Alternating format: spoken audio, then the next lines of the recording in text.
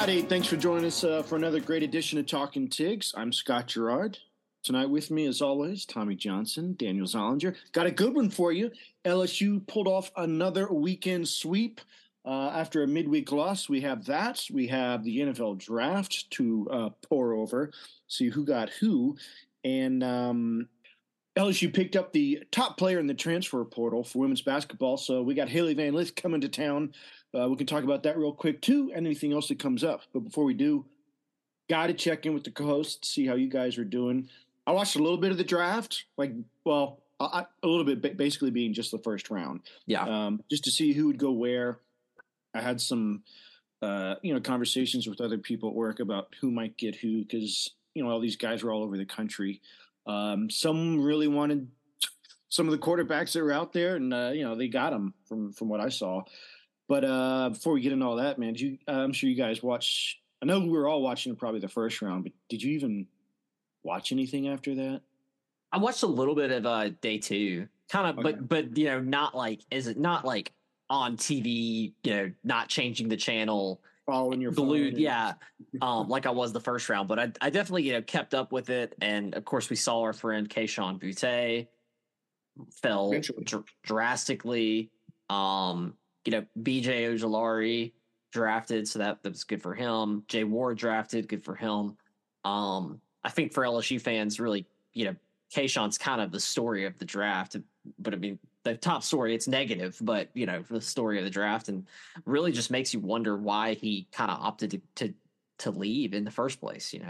Especially when he'd already said I'm staying. So very strange situation. But on the flip side, maybe Belichick got a steal, right? But maybe he'll turn into like a great NFL player, and he's really undervalued right now. Yeah. Yep. I watched the first round, and then I watched the second round up until BJ got drafted. I think he was only like the 5th or 6th pick off the board, kind of right after the Saints. I was like, okay, I've had my fill. And then that was enough. But yeah, I had a kind of a stormy weekend here in Florida. There was actually a tornado just like 2 miles away from where I lived. It was literally flipping cars on the street.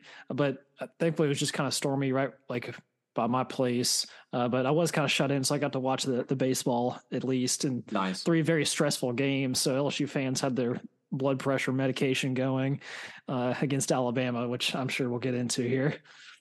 Oh yeah, we will. Dan, are you down there near Fort Lauderdale, or are you north of that? I forget. I'm a little bit north of that, Palm Beach County. Okay, because I know there's like a lot of, I don't know, I keep reading about flooding that's going on down there. I don't know anyone that's down there, like if it's still bad or what. If you're like, like you're saying, if you just saw this storm, if it's like, all right, we finally got some water to recede, and then boom, now we got tornadoes again. So yeah, God bless the people down there. But bringing it back to some people in Baton Rouge, man, it was I think you said this right before we started recording, Tommy. LSU lost the midweek game again. Yep. But then they sweep the weekend series. So I don't know. Maybe we kind of keep this new formula we got going, right? Because let's just punt these midweek games. Yeah. Well, I mean, LSU is actually trying to win it. Nichols, the Colonels are just giving it their all, and they ended up taking the game. I mean, I think we had a couple guys out again, but still, I thought after they lost, maybe we'll sweep the weekend. And sure enough, we did. Yeah. Alabama did try and give it their all, but I think we essentially had enough pitching to survive that and take the series. I'd say, the first game was all LSU. Pretty much, if you have Paul Skeens as your starter, that's pretty much going to be how that first game goes down. I think he had only one hit through 6 scoreless innings, 9 Ks, something like that. Yeah. If you can't, I mean, if you, with the lineup that we have, if we can't win with Skeens pitching, then there's problems. So, yeah. I mean, he's been the most consistent player we got on our team. And with him and Dylan Cruz, the 2 best players in all of college baseball, I mean, when he's pitching, it's not even close. Yeah. No one's been able to touch him this year. No, right? I mean, he's had 1 loss, but yeah. I think that was that weird rained out game or something, wasn't it? Oh, the rain delay game. The one against South Carolina? Yep. Yeah. Yeah. But anywho, the guy's got the best ERA and I think the best opposing batting average in the country. So yeah, he's a pretty safe bet. Although, to your point of, there's no reason where you should lose if you got Paul Skeens with our lineup. I would extend that to some of our other pitchers. It's like there's, Christian Little did all right on Sunday. And then a couple other guys did okay for a few innings. And it's just our guys would go ahead, but they couldn't hold the lead. Yeah. It's like our lineup. It's like we left a lot. We leave a lot of guys on. I feel it's like we had a bases loaded with 0 outs in I think it was the first or second game, and we just got 1 out. Meanwhile, Alabama had bases loaded with 2 outs, and they go for 4 runs. Yeah, it's just frustrating because you see these teams like take advantage of these opportunities. You wonder how we can't. But with like our lineup, you're just going to swing away. I mean, we did get a bunt score, a bunt RBI this weekend. I think it was Milazzo. So we can play small ball if we really want to, but with our lineup, it's like, what's the point? Yeah, it's hard to justify trying to manufacture runs when most of the lineup can hit for power, hit for average, and it's been known to tear the cover off the ball. Yeah, really 1 through 9.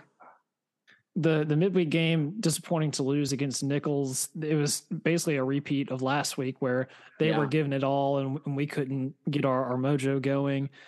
Not sure what the problem was there. Thatcher Hurd, we started him, who actually had a pretty good performance by his standards, going 4 innings and only giving up 1 run. But for what was a pretty big theme of the week, the relief pitching was shaky at best in that game, and also against Alabama. We almost gave away the game on Friday after Skeens pitched. He locked down 6 innings, and Griffin Herring came in, and Bama started pouring them across the plate, which made it a lot closer than it needed to be. And then on Saturday and Sunday, it was LSU having to come from behind because Ty Floyd and Christian Little, who had looked pretty good the past couple of weeks, they both had struggles. And then especially on Saturday, I think we used 8 pitchers. We were just bringing in every single person trying to get a stop, and nobody could really get much anything going. It took a lot of clutch hitting and power. Big 3-run home runs. Hayden Travinsky again had a big clutch one, and Jaron Jones also with 2 home runs. So when you got that type of power, you're going to win games, as seen by this weekend. We can just purely outscore enough, but it makes you worried for down the stretch in the postseason play. It's like, I don't want to win every game like 10-8 or something like that. We need 10-2 or 10-3. Yeah. Or even just like a 5-0 game. Yeah.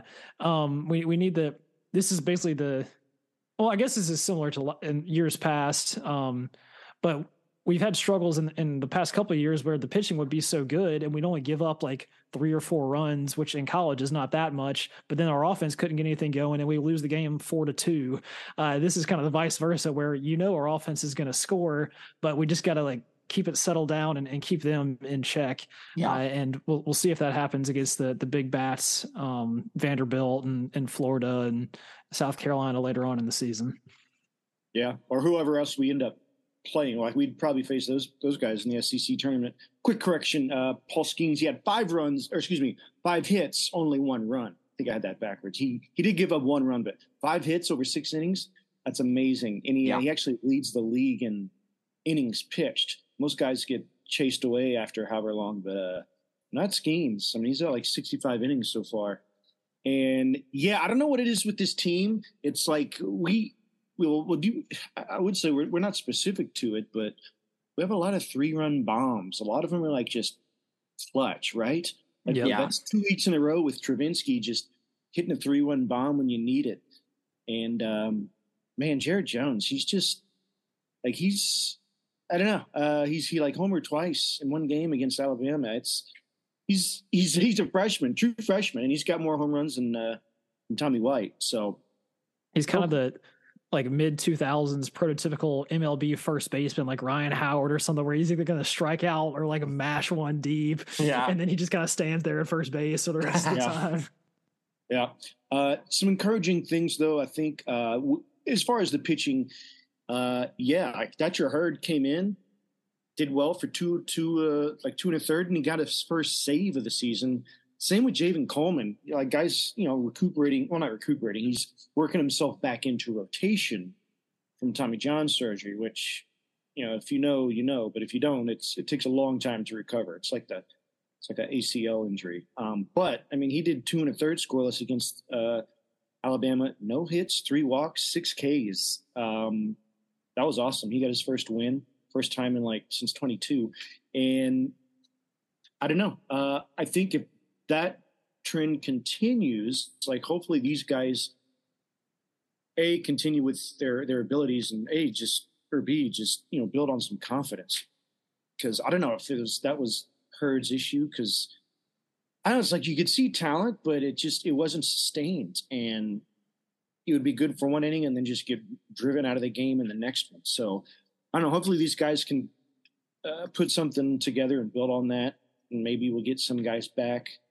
Maybe not, but as long as the guys we have step up, we'll be okay. Yeah, I mean, I think I am wondering about the status of Garrett Edwards. Have we heard anything on him? No, I know the rumors are that he's pretty much done for the season, which is unfortunate, but I don't think they've released any official statement. Him and Chase Shores have pretty much been no-shows for the past couple of weeks. Yeah, I know Shores. I think Shores is officially out for the season. Is that right? That's what I heard. Yes. Yeah. But still, yes, you're right, Daniel. No official word on Edwards. So, I mean, I feel like if we haven't seen him yet, he's probably not coming back, but I'm hopeful. I wish they would kind of, announce it. Yeah. But looking forward this week, Tigers, it's not a home game, but it's right down the street there, going to Sealou, Southeast Louisiana. Then they travel to Auburn, who, kind of really hadn't done anything all year. They've been at the bottom, but they just took 2 out of 3 from South Carolina out of nowhere. So there is that. Like I said, man, it's you can, when we were talking about the rest of the schedule, this was supposed to be the easier part. If teams start getting hot, Alabama wasn't a complete pushover. We won all 3, but it wasn't out of reach by any stretch. And then you look at somebody like Tennessee, who after they got swept, they've won I think 7 in a row. Everybody's competitive is kind of what you're getting at. So, well, yeah, but Tennessee had a losing SEC record, but now they've just won, I think, 7 SEC games in a row. So, they're just pouring on the runs. So, we beat them already, but they could be a different team by the time we see them in Hoover. That's true. Yeah. I mean, I don't think that, even though we've won every game that we've needed to, you know what I mean? We've swept two we're on a 7-game winning streak in SEC play. We've swept the last 2 series. We've won every series we played in an SEC.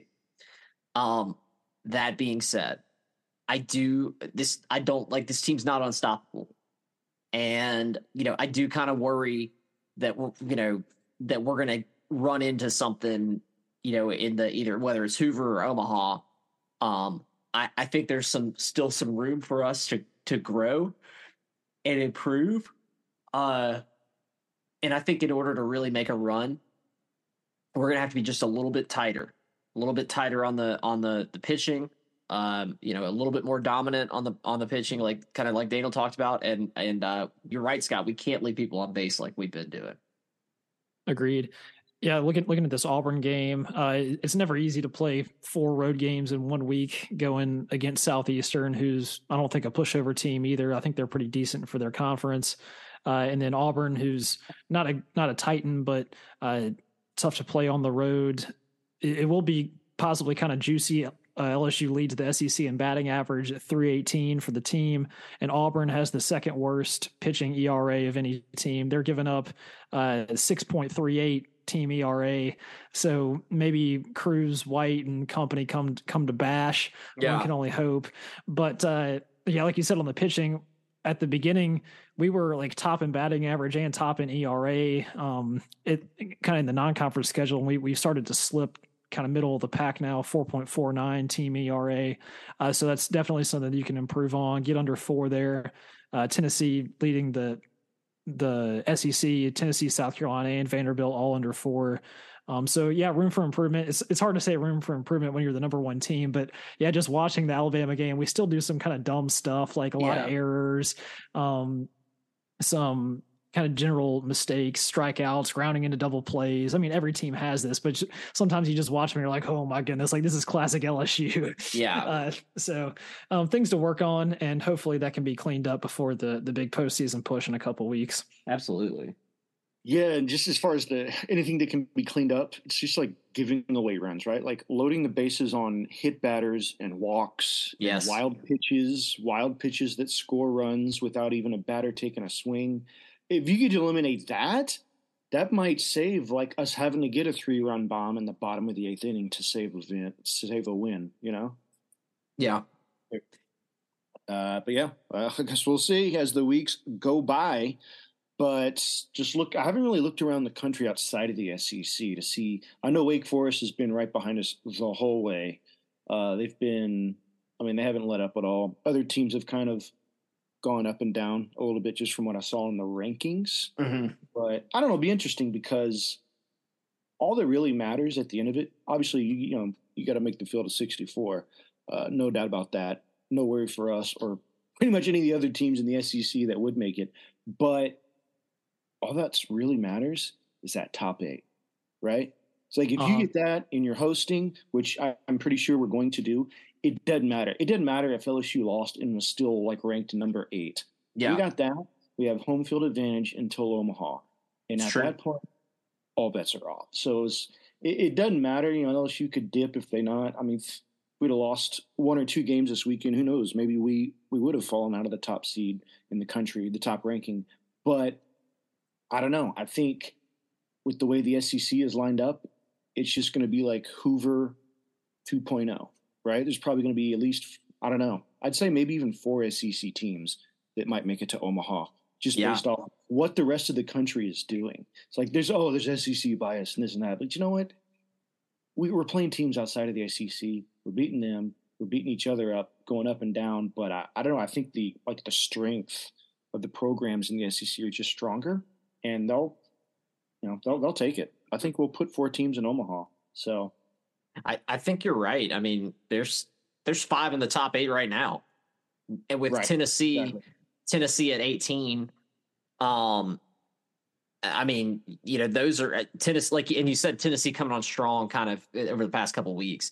Those are and then if you look at the top, at kind of the rankings as well, a lot of small schools like Dallas Baptist, Campbell out of North Carolina. Connecticut.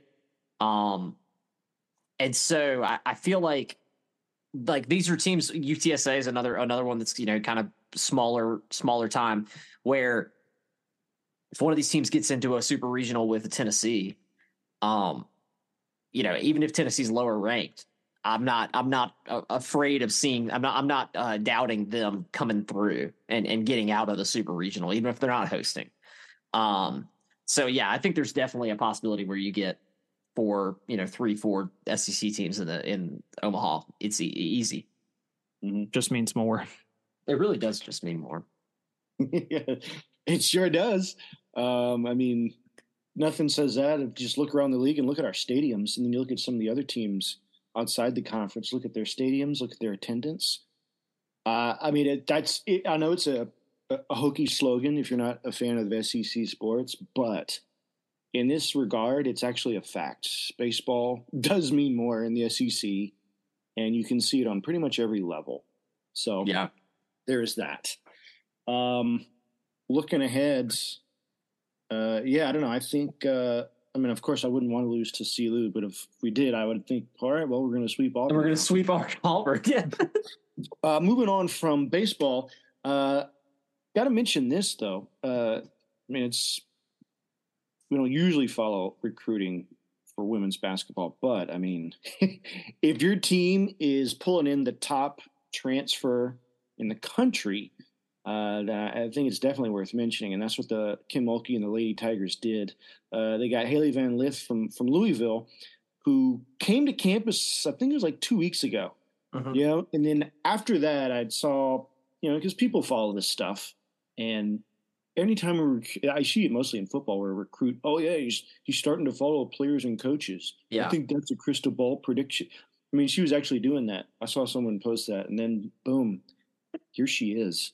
So got her coming in, teaming up with Angel Reese and Flautier and everyone else we have, you know, Kim Mulkey too, of course.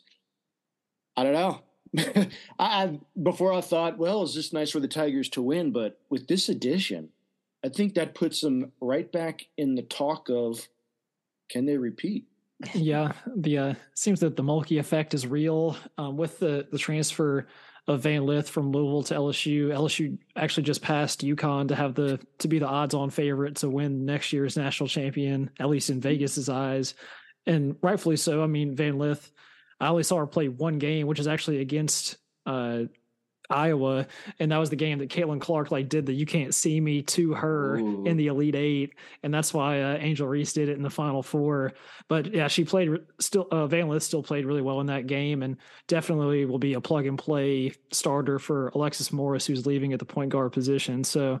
And we also got Michaela Williams, I think the number 2 recruit in the country, coming in as a true freshman. So they got weapons, and they'll have their sights set on another Final Four and national championship. So at least one basketball program's got the pipeline rolling, and it's exciting for LSU sports. True.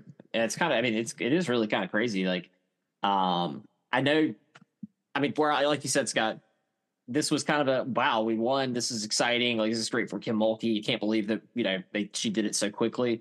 But you're right. Like, she's building this already into a formidable program, and being able to recruit heavily and get top tier talent off of the win. So, yeah, really, really exciting. I mean, it kind of makes you think of the early stage, like when UConn had that really dominant run of like 6 or 7 years in a row when they won the national championship almost every year. And it was kind of a self-fulfilling prophecy. It's like they're the best team. So the number one players is kind of like Alabama football a little bit too. Like the best players go there and they just win again and again. And I think it's even more pronounced, especially in women's basketball, where like one player can make such a huge difference. So you get the best, then you stay the best. So hopefully that's the case. Yeah. Yeah. And all those teams you mentioned, you know, they pretty much had the best coach too. So I think that just shows what Kim Mulkey has. And she's not just, you know, kind of going with the flow. I like what she's doing now, in that she's using what she's done in her status to her own advantage. Like, she's using this leverage early into where she said something this past week. Someone asked her about the PMAC. She said, well, you know what? I think it needs to be renovated, or we just need to build a new not stadium, but, you know, arena. Yeah, exactly. And she says, I just won, so I can say that. And she's right. She is right. Yeah, nobody's going to argue with her. No, I mean, you could say, yeah, well, yeah, like we appreciate you winning the title. You know, it's just that's a few years in the making right there. But if she went back to back, I think okay, Kim, we'd like to talk to you about this new arena. You know, yeah, because now, it's like you're building a dynasty here. We can't have rats crawling across the floor like Daniel saw, or like rain dripping down from the ceiling. So fix it. Yeah, I agree. Yeah. We'll let the library and people like Robert Mann just kind of wait in the wings a little bit. But hey, priorities have to happen here. I agree. I mean, we're not winning any library national championships. No, those days are long gone. But anyway, so yeah, good for her, good for the program, good for the school. I think it'll help, and who knows? Maybe they'll set some more attendance records in the PMAC for as long as it still exists. But moving on yet again, guys, we had the NFL draft this week. It was, I don't know, it's probably one of the least exciting drafts that I've kind of paid attention to. I didn't even, I pretty much only watched day one. But I don't know, there's a lot of names that I didn't even recognize in that first round, which, if you're a Saints fan, you're like, well, that doesn't really matter. We find gems all the time. But yeah, I don't know. It was just uneventful. There wasn't, there was some moving around with positions in order, but not really anything blockbuster. Like, what did you guys think of the draft? We'll get into like the Tiger players, of course, but I don't know, just your overall impression of the draft itself. I felt like the Texans did make a little bit of a splash. Did they? With their they traded in to get CJ Stroud and then traded again to get Will Anderson, I think. Yep. At 2 and 3 back to back. 2 and 3, yes. Right. Which I felt like that's a little bit uncommon. Like, you don't see that too often. But other than that, I agree with you, Scott. Yeah, the big question was kind of where the top quarterbacks were going to go. And like we predicted, Bryce Young 1-1 to the Panthers. So the Saints fans are going to have to be contending with him over the next few years. The Panthers have had a lot of quarterback trouble. Hopefully he can kind of right the ship for them. But then you mentioned Stroud to the Texans, and then Anthony Richardson at 4 to the Colts. So they believed in his athleticism, and a guy who was not even remotely near the top of the draft class a year ago, going at 4. So good for him. We'll see if the athletics and the tape, or which one of the two wins there. Yeah. And then the other one was Will Levis, who some people thought was a top 5 pick, but then ended up sliding all the way to the second round. So that was kind of a sad, because he was in the draft room, him on the couch with his family, and just he was keeping up pretty good spirits. Tuning into him. Yeah, they kept cutting. It was like, when is gonna go? And then it finally happened. I forget who actually picked him in the second round. The Titans. Yeah. The Titans picked him. So I guess good for him. But other than that, yeah, fairly standard. Saints went D-end. Brian Bresee from Clemson, who number 1 player in the country out of high school, showed a lot of promise before having injury issues. So hopefully he can live up to his potential and be a big run stuffer and edge rusher there. And they went D-end again in the second round. So I guess that was a big focus for them. But yeah, pretty fun. LSU not having any players in the first round, so I think since 2018. So that was kind of sad to see. But they did have a fair number picked up towards the back end of the draft. So we'll see if they get roster spots and so forth later this summer. Yeah. And really quickly, you mentioned Will Levis. Every time they cut to him, it seemed like there's like 3 or 4 girls always around him. I know his girlfriend was there, but there were always all these other. I'm like, who are these people? It's like he was training up. Yeah, it's like you cut to these family rooms, and you can tell, oh, that's family. That's probably mom, dad. Yeah. Like, I wonder if that's his agent. Like, who is this? Like, there was a couple of guys where it was like, like a big dude. I can't remember who it was. Oh, it was the running back that was taken, Robinson. Yeah, Bijan. And then there was like some white lady in like a suit. You're like, all right, who's that? I saw the same thing. I was like, and she's sitting there, and he's talking to him, and it was like, well, I don't think that's his mom. And then like, there's like, it looks like it's his mom is on the other side, and he's talking to the lady. I think you're right. I think that might have been an agent. Yeah, something like that. Because it's just some of these times, even like a couple of times when they had cut to like their homes, if they weren't at the draft, you'd still see something similar. But anyway, I wanted to. Well, now that I think about it, when I saw CJ Stroud was drafted, I don't know. I thought that was kind of a surprise. I know he was, at the top of the list of quarterbacks, but I don't know. I guess I thought that S2 score or whatever it was, where he was like the last out of everyone draft eligible, didn't hurt him a bit. And neither did the fact that Ohio State quarterbacks don't really have a good track record in the league. It's like none of that came up. None of that mattered. CJ Stroud is our guy, said the Texans. Just interesting, right? Interesting. Yeah. I mean, I guess if they knew they were gonna trade up to get Will Anderson either way, it didn't really matter if they picked him, second or third. Yeah. I don't. Maybe I'm wrong. I don't think that C.J. Stroud is the Savior. The savior of the Texans. I don't think he's going to be the next Deshaun Watson or whoever.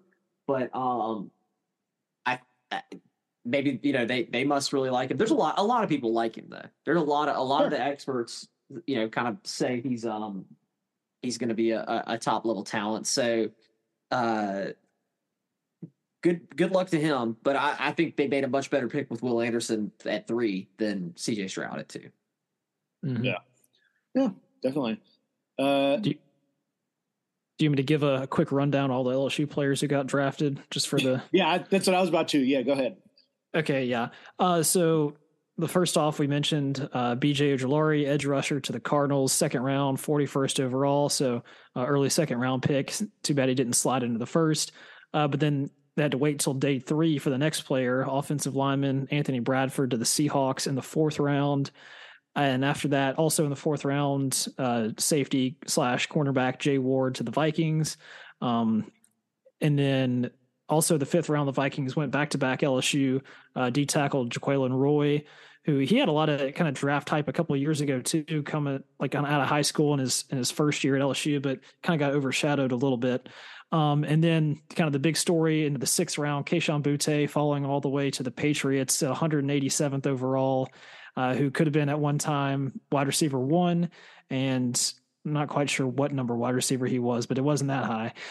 And then last, also in the 6th round, cornerback Jarek Bernard-Converse to the New York Jets. So I think that's 1, 2, 3, 4, 5, 6 players overall. So not the bumper crop of NFL talent that we've had in the past, but nothing to sneeze at either, I suppose. No, and we knew that going into this draft. I don't think anybody said this was a particularly strong draft for LSU. But I mean, like we said, I think at the top of the podcast, the fall of Boutte is probably the number one story for LSU fans. We'll see how he plays. We'll see if Belichick, basically got another steal, which he very well might. I don't know if you can necessarily count him out, but it still does not make any sense to me as to why he announced to come back, then completely 180. I'm going to the draft, then went to the combine, did very poorly, then went to pro day and said, actually, I'm good. I'm not doing anything at pro day. It's almost all the steps that you would think you would take to ensure yourself the top, the best chance you can have. He did the opposite of. Yeah, he's a better agent. The only thing he didn't do was get arrested. Yes, which Stetson Bennett did because he was drunk and knocking on the wrong door, and he still got drafted ahead. I will say this: Stetson Bennett was undefeated against pretty much everybody else in the draft, so there is that. And Stetson Bennett has 2 rings, so 2, true, and he's the stats leader for Georgia football for quarterbacks. And Kayshon, you would think Belichick, all right, well, maybe Kayshon can, step up his game and learn from him. Belichick is no stranger to, we talk about how Saban is like a rehab for coaches. He's done that for wide receivers, right? Oh, yeah. He had Terrell Owens. He had Randy Moss at one point. Not that, Moss was rehabilitated, but, it's just, guys. He tried an experiment on Antonio Brown. Yeah, that's true. So it's he'll take a flyer on those. He'll do that. But, that's after they've already established themselves in the career. Not if you're doing that coming out of college. So I don't know if it's this. I mean, he's going to have to. But Belichick has made, household names out of guys that we hadn't heard of before, too, right? So there is that. I guess we'll see. Yeah. And speaking of, you mentioned the Vikings taking back-to-back LSU. Did you see the Eagles? They just wanted everything UGA had. Yeah. They're just trying to recreate that defense from 2-3 years ago. Kind of cool. I mean, yeah. The Eagles, I like what they're doing. I liked watching them on this run in the past year, like Jalen Hurts. I like the pieces that they've picked up around, around him. So they're going to be fun to watch. It'll be exciting. Yeah. I had a question about you about the. Go ahead, Daniel. Oh, no, I was going to say, they were a hair's breadth away from winning the Super Bowl last year against the Chiefs. And they did the same strategy last year, picking Georgia players. I think Jordan Davis in the first and then a few others, and it worked for them. So they went back to the well. Some people are already saying they're going to be trying to trade in to take Brock Bowers at the top of next year's draft. Just complete that. But yeah, go ahead. No, well, I was just going to talk about the draft, but since you mentioned that, I'm like, why? Because obviously, it's working with the Eagles defense. The Bengals offense kind of started that trend. They had Burrow, then they got Jamar Chase. And it's like, why don't they trade for Clyde Edwards-Helaire and Thaddeus Moss and just do the same thing? Let's just do it. But that's, they're not going to do that. The draft itself, because, I like that it's not always going to be a Radio City Music Hall. They're moving it around. Yeah. And a lot of these obviously have the covered part where the stage is, but I don't know where it was in Kansas City, but it was like on a hill. All these people were there. I kind of like that. Just wondering what you guys thought of that as opposed to like some controlled environment like Radio City Music Hall or the Staples Center in LA, whatever it is. Yeah. Do you think they'll like move around to others? I hope that's their goal here, so that all cities have a chance. It just kind of worked out that it was right after Kansas City won the Super Bowl, but I don't know. I just want to know what you guys thought of that setup. Yeah, I mean, I was actually thinking about this as I was watching it. I think they started this after COVID, right? Yep. I kind of feel like I might like the old way better. I don't know.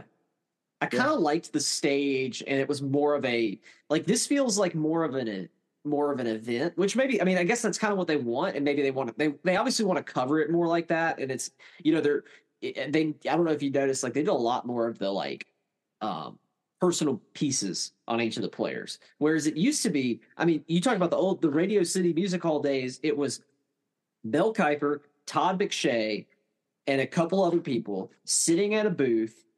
You wait, then it's da da da da da da da. The picks in, and then you watch for like 3 minutes while they're picking while the next team is on the clock. You're watching 3 minutes of the guy's tape who was just picked. Now it was much more of like the person's picked, and then we're gonna do a story on when he was a kid, he had this puppy, and the puppy's name was Joe Montana, and now he plays for the 49ers, and it means a lot to him. So, I mean, it's fine. I'm not saying it's bad, but I think I do prefer the older way just because I wanted to see a lot more of to be honest, there's a lot of people, like you said, Scott, I didn't know any of these people in the first round, a lot of them. And it's like, well, I want to see these people play. Did I miss this person, or was this somebody who I saw oh, he was a really good defensive end for TCU, and I saw him through the playoff, but I just never knew his name. And then show me some highlights. I'm like, oh, I remember that guy. I don't know. I feel like we kind of missed out on that a little bit with the kind of difference in coverage, but I wouldn't say it's it wasn't terrible. Yeah, I think I agree with both of you in some regard, where the on the road draft may have limited some of their elegant production aspects of the thing, where they kind of can tailor every single little bit of it. I think that there's opportunity there for them to maybe find a new home for the draft, kind of like the combine is Indianapolis is saying it's always at Lucas Oil Stadium. Yeah. Maybe the draft is, before it was New York, but what about somewhere like Vegas, having the draft there? Because there's already a whole lot of involvement from the betting community on where players are going to get picked, et cetera, et cetera. Vegas has the glitz and the glamour. So I feel like something like that could work as kind of the residence for the draft. But yeah, maybe shop it around for a few different locations, New Orleans, Miami, wherever else, and see what fits. And then if it doesn't work, then you can always just go back to the old way. It's true. Yeah, you can always do that. I think it's cool that local fans can come out and watch it. It was outdoors. If it was raining, it'd been a totally different story. But the exterior shots are cool. I do think, I agree with you, Daniel. I think the production value is probably better in a controlled environment like Radio City Music Hall. And before, it's like the guys were in the audience, like it's like the Oscars. Their name was called and they go up there.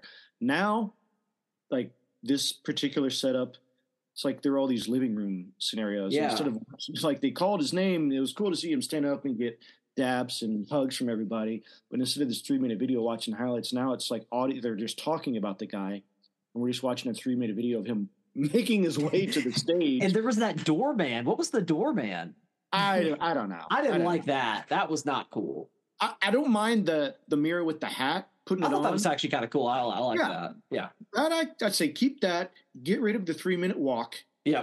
So I could say maybe, I don't know. I could take it or leave it, but I could say get rid of the living room situation. Just put all the guys in one area like before, because like, who's, it's the only job in the world where it's like everyone's around, and when you like find out that you're hired, right? Yeah. And it jumps up and celebrates. Like I didn't do that when I got this job at Allstate. There wasn't like my family and friends just got drunk. Oh, I mean, that'd be great. That'd be kind of cool. Yeah. Yeah. But there was that. I mean, there was also still Roger Goodell. Everyone hated him.